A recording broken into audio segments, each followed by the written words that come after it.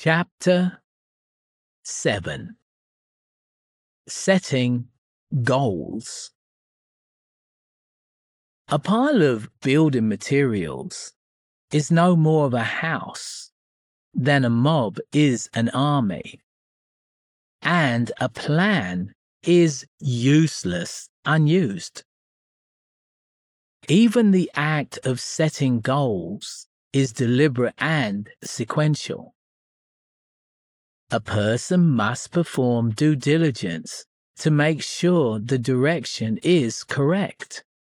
There is no advantage in a great plan that sends you to the wrong vicinity. Neither is trying to go in the appropriate inclination using erroneous data. The most perplexing part of setting a goal starts with the awareness of self. You're designed to become a trapeze artist while being terrified of heights won't work. Remember, looking back at self gives you an unedited view of self. Maybe you thrive going after massive goals.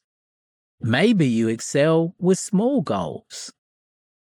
I recommend the latter.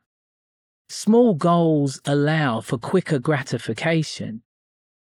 Work encourages faith, and faith supports works. Missing an important goal will make you less likely to try again. You may even begin to think this is how it will always be. Then you become a casualty of self-fulfilling prophecy. Keeping sets and subsets of purpose is easily managed and corrected. You will encounter resistance too. Impedance from the old self will be self-evident. An unvetted environment will seek to trip you up. I use a visual to help me. I imagine that my troubles are a wall. I direct physical action towards that wall. I'm kicking through the wall and telling myself, "Screw you, wall. Get the heck out of my way.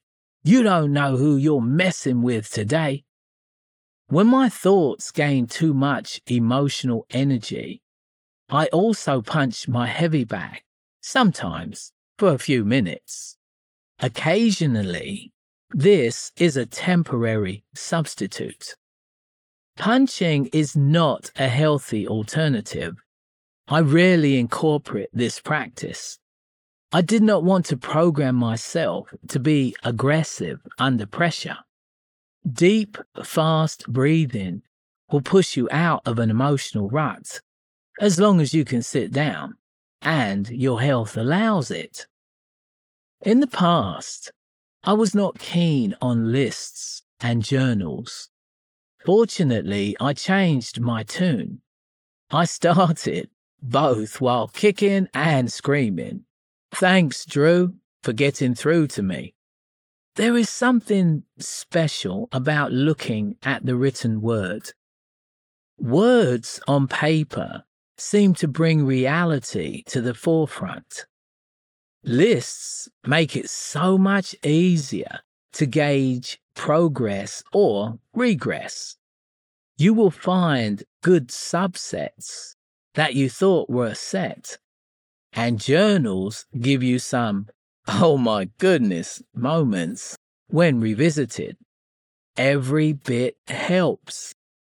Before starting your finished list, divide a piece of paper down the middle.